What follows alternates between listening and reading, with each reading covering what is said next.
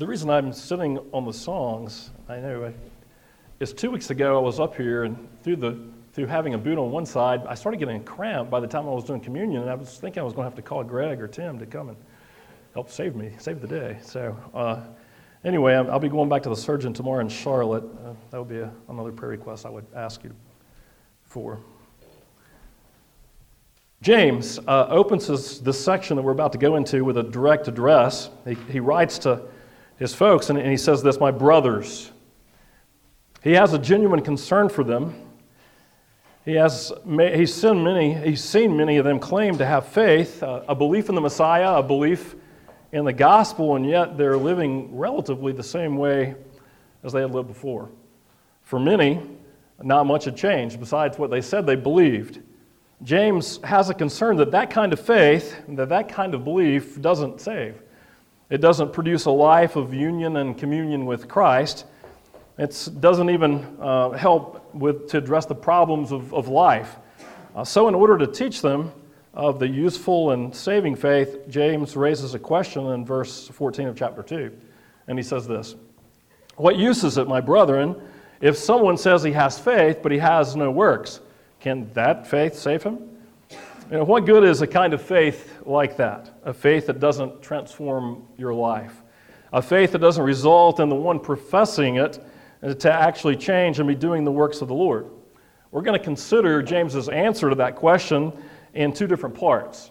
The first part we'll do this week, verses 15 through 20, and this part number 2 we'll do in a couple of weeks with a break in between, verses 21 through 26. What I want to do is briefly walk through verses 14 through 26, altogether just a very broad outline of how James approaches this question to what use is this kind of faith, a faith that doesn't work.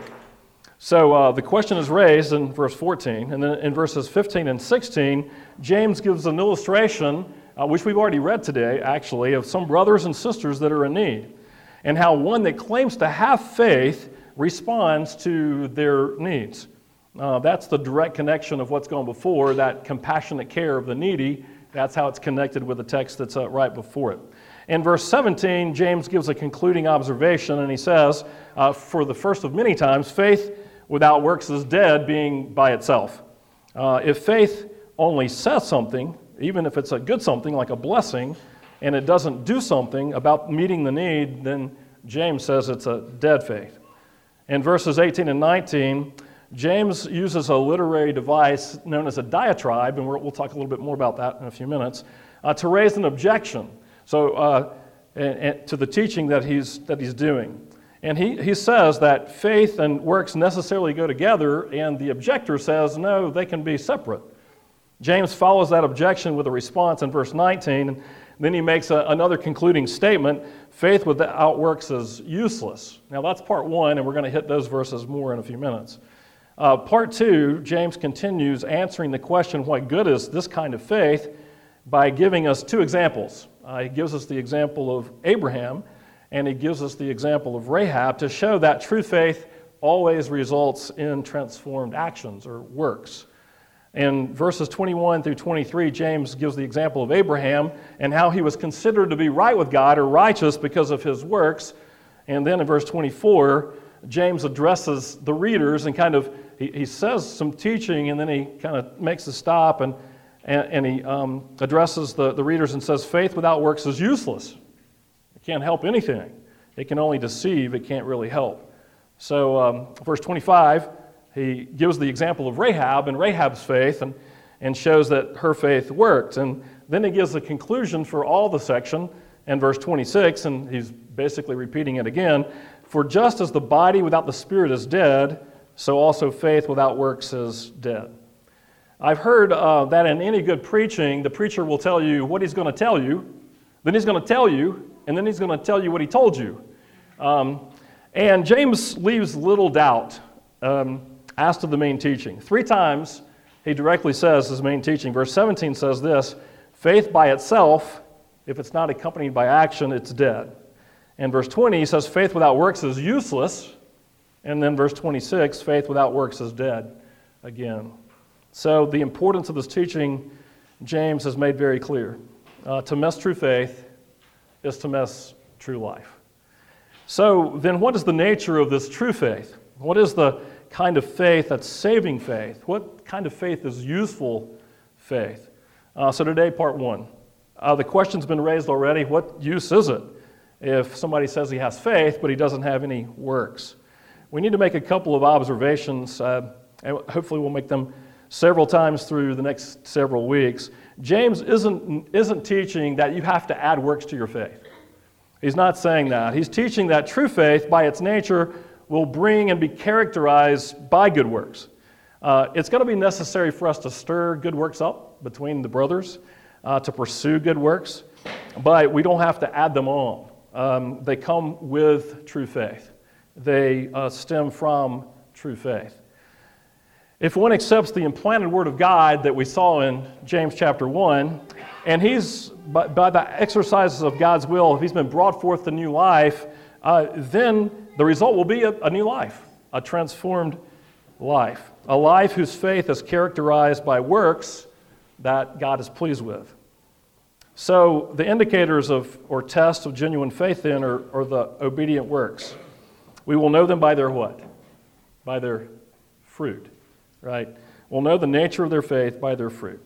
So the section that we're in expands on the true religion of chapter 1, true religion that works. And it's really the same argument that James uses in chapter 1, that we need to be not only hearers of the word, but doers also, right? So he's really saying that yet again. We need to address an apparent contradiction between James and another writer of the Scriptures, Paul. I think that simply quoting from each of their writings will suffice, at least initially, in helping us understand the nature and substance of their apparent contradiction. Let me read from Romans 3, where Paul says this: "For we maintain that a man is justified by faith apart from the works of the law." James in James 2, the section that we're in, says this: "You see that a man is justified by works and not by faith alone." Now the next slide, I put them side by side, and if you take just a second to look at them, I think you'll see that they seem to be very contradictory one to another, right? James is saying that we're justified by works, and Paul says we're justified by faith alone, apart from works. So on the surface, it seems like the two are teaching completely opposite things regarding faith and works and justification. And since justification is the foundation of our standing with the Lord, there's hardly a more important and significant conflict to be worked out in Christendom and in our very lives. In order to show how significant this seemingly contradiction is, I consider this. Martin Luther was led to call James an epistle of straw. He threw it out. He denied that it was even God's word because of this apparent contradiction. So it's pretty important that we understand what's going on here. We're going to hit only one real point in this contradiction today, and then we'll take it up a little more directly next time when we hit the last part of James's section on faith and works. So it's important to see that the apparent contradiction between James and Paul comes because they're writing from very different vantage points. And they're also combating very different problems in the church. Paul was fighting against a tradition that promoted a false work salvation, a legalism. So he was fighting against that. While James was fighting against those people who had a faith light, a light faith, a faith that didn't really come with works. Paul was saying this: you cannot come to Christ through works.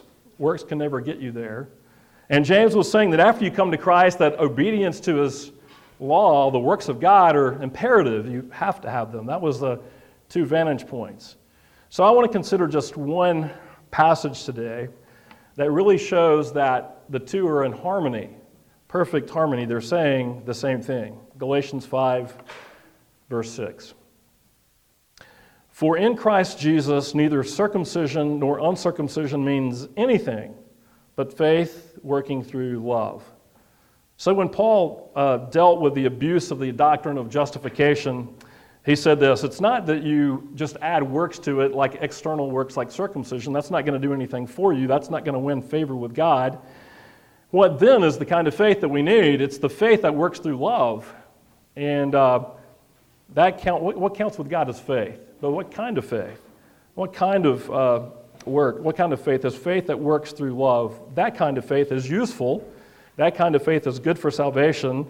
That's the kind of faith that Paul and James are both talking about. By its nature, a faith that produces love and is stirred up by love. A faith that is stirred up by the lavish love of Christ's redemption for you and for me. A faith that is stirred up by the love and affection of brothers and sisters in Christ and the body of Christ. And what Paul is making a point of when saying that the faith that is working in love is exactly the point that James is making all through our text today. Over and over and over, James is saying that a faith that doesn't love and a faith that doesn't love in actions, they're absolutely useless. That faith is useless faith. So James is concerned with the same kind of faith that Paul is concerned with. James is concerned with a kind of, if you want to say, counterfeit faith or false faith that doesn't produce love. This faith, James says, can't justify anybody. It can't make anybody right with God. And he asks the question that we've already raised, what use is it if you have that kind of faith? So what kind of works are James interested in? The same kind of works that Paul is interested in, the works of faith through love, and he illustrates it in the next two verses, in verses 15 and 16. He gives an illustration very similar to the one that he gave in verses 2 and 3, where he shows a real-life example in the church situation, and he uses that in his teaching. If a brother or sister is without clothing and in need of daily food, and one of you says to them, "Go in peace, be warm, be filled," and yet you do not give them what is necessary for their body, what use is that? There's several English translations for what use is that, and I looked up a few of them. It's like, what good is it? What profit is it? What does it gain anyone if you have a faith like that? And the form of the question comes with a clear expected answer of, there's no gain, there's no favor, there's no benefit, there's no blessing to be had from that kind of faith. James uses the word works in a very general sense, actions that are done in obedience to God and to God's Word. I don't know how many people here King James Version only, but those people that are King James Version only, this is a big mistake in the King James Version. They miss the whole point of what James is saying. The King James translates part of this that says, "Can faith save him?" As if there's no type of faith that can save alone. And clearly, that's exactly against the point that James is making. James says, "I will show you my faith, the kind of faith that saves, by my work, a faith that truly saves and is useful." But almost every other translation that I looked at, actually all the other translations that are familiar to us in English, they get the point, and they say this, "Can that kind of faith save him?" That's a pretty big difference. Throughout the argument that James lays out, the Greek is such that when he talks about the faith, it's always referring back to the first faith that he's talking about, the faith that has no works. Can the faith that has no works, can that save? Can the faith that has no works be useful to life? That's what he's talking about. So James is contesting a particular faith, a faith that doesn't have works. The faith is what, this kind of faith is what this man has who claims to have works, and yet James's main point is this, that this kind of faith, according to the Bible, is not even real faith at all. So that kind of faith that has no works is not faith, at least not biblical faith, at all. So the illustration functions a lot like the first illustration in verses 2 and 3, and it helps James make a concrete point. James describes a desperate situation, a brother and a sister, and they're without clothes and they're without food. The picture is somebody who is coming habitually, and they're habitually lacking daily need for food for life and the health that goes along with that. And they habitually come and they don't have adequate clothing to meet the needs of the situation that they're in. And the illustration is of one who comes face to face with that situation, and what that one does is they give a blessing, and they say, "Go in peace, be warm, be filled." So we need to understand that person's not responding angrily or reprehensibly. They're actually kind. They're giving a blessing, but it's really a pious blessing. We could call it a religious cover-over or cover-up. What he's really doing is a simple, I will pray for you that somebody else meets your needs. I hope it gets met. I hope you get better. I hope you find food. I hope you find clothing. I really do. And yet that person is not moved personally to be involved. He's not moved to make an investment of time or energies to that person. The point is, confronted with the real needs, the one who says that they have faith and does nothing to meet the actual needs, it says their good wishes are useless. They're useless. Jesus grants entrance into his kingdom based on works of charity.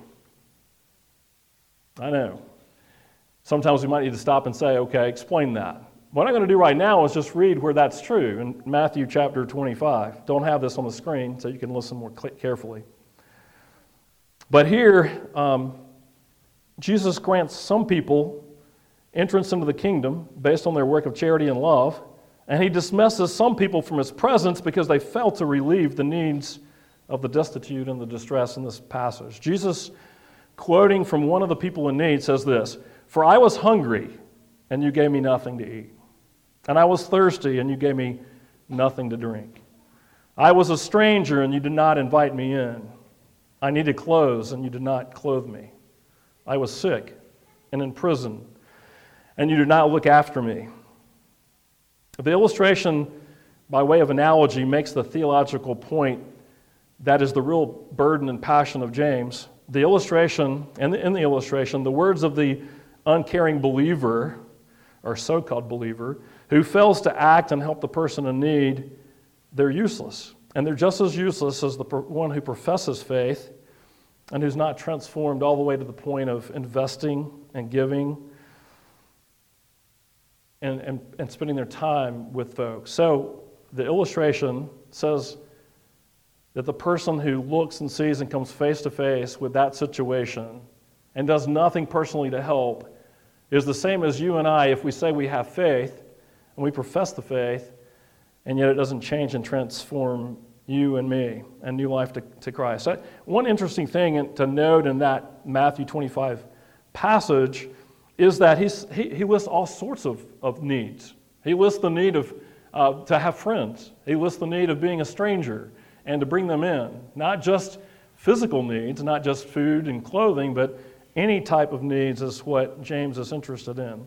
So the problem with this kind of faith in verse 17, James makes a statement, is that it's by itself. And he says this, "Even so faith, if it has no works, is dead, being by itself." Doesn't have the right things added to it. A faith that's by itself, that's not accompanied by works, is dead, according to James. It's defective. It lacks something. It's not saving faith. It's not the kind of faith that saves. It's not the kind of faith that's useful to life. It doesn't really help you. It's a defective type faith, and that kind of faith is even idolatry. Now think about that.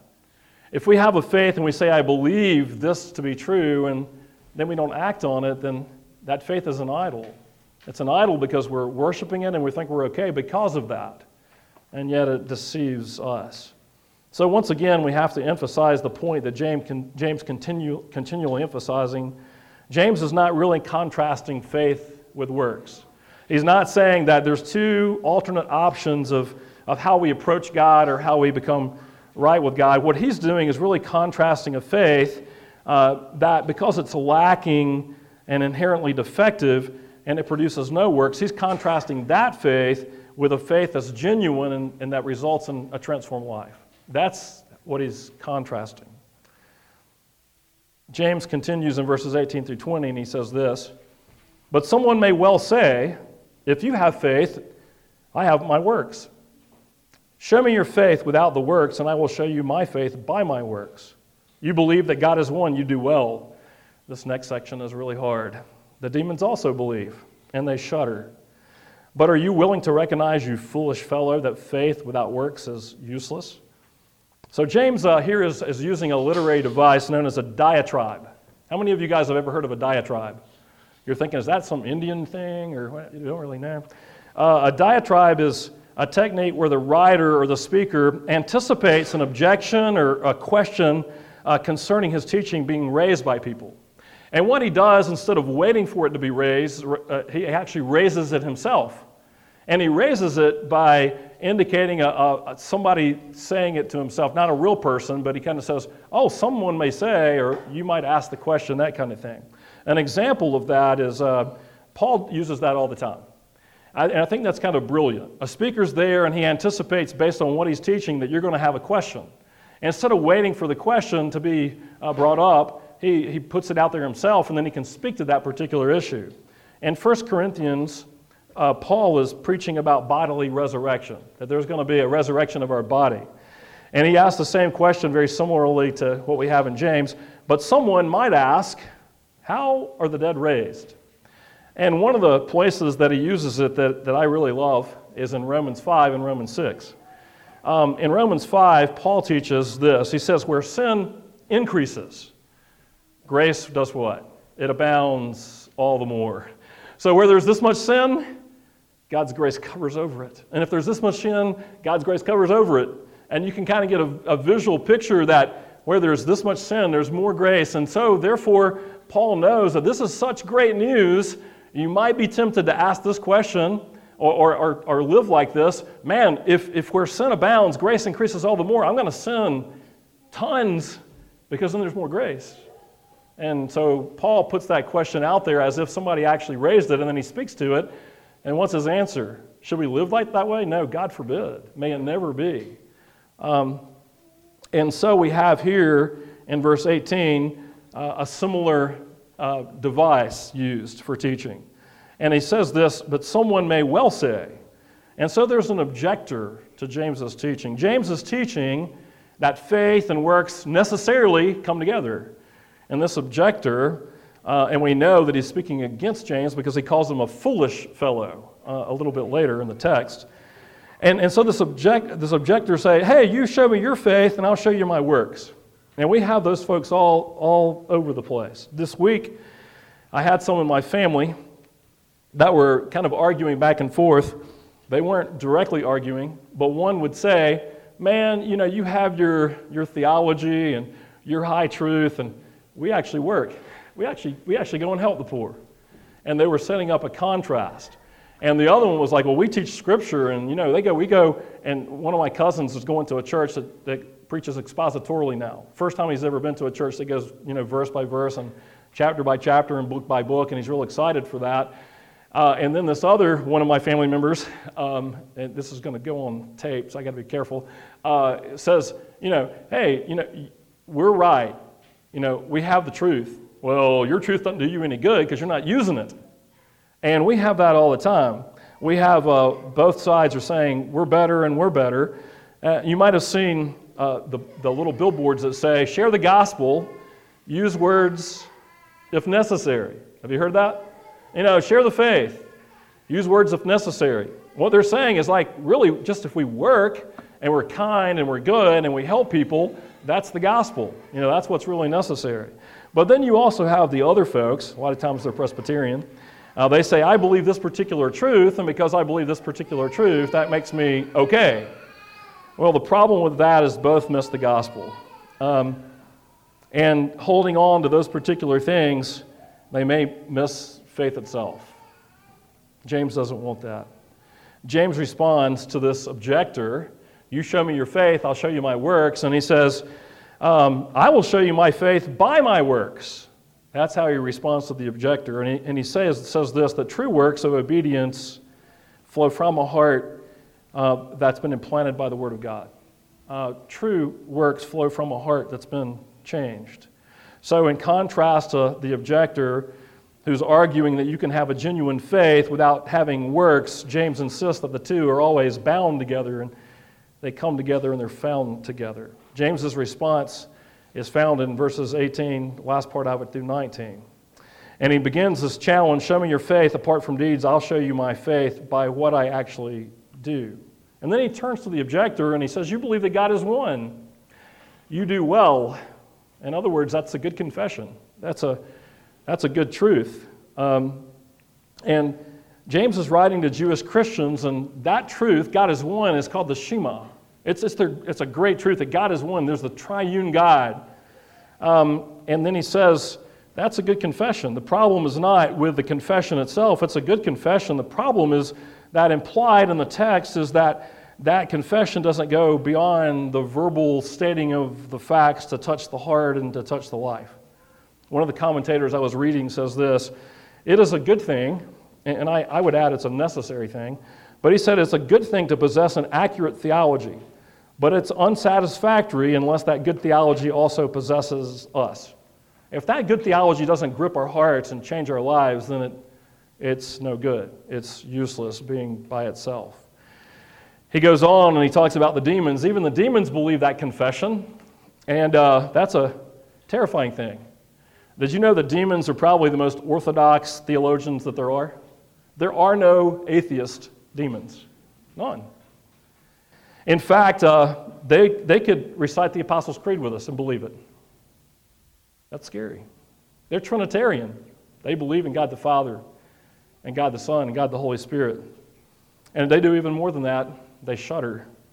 The point that James is making is this: there's a faith, a type of faith, and it's a strong faith if you're talking about just what they actually believe and assent to. That's no true faith at all. It's not saving faith. It's not useful faith. And it's a false faith that only brings deception. As with the demons, their good confession would only bring more condemnation. The same is true for the people who make a profession and are not followed up. It's not followed up by a life that's transformed. That's terrifying. If we believe and say we believe truth and we're not changed by it, it brings more condemnation. James closes the section in verse 20 by restating the point again: faith without works is dead. Faith that does not work doesn't work. I'll let you think about that. It does no good. It's dead and it's useless. Let me ask you, kids, this is late in the sermon, but I've been we don't have as many kids in here. Some of you are back there, so kids, listen up. And all you big kids, listen up too. Now, let's imagine, kids, that you get into a situation and you're like, man, I need to get out of this. I'm kind of stuck. My leg is stuck, and you're walking through the woods and your leg gets entrapped, and your mom or dad come and you're like, help, I'm stuck. And they're like, I hope you can get out. And they keep on walking. Is that helpful? No. Okay, not helpful. Yeah, that's the same thing that James is saying.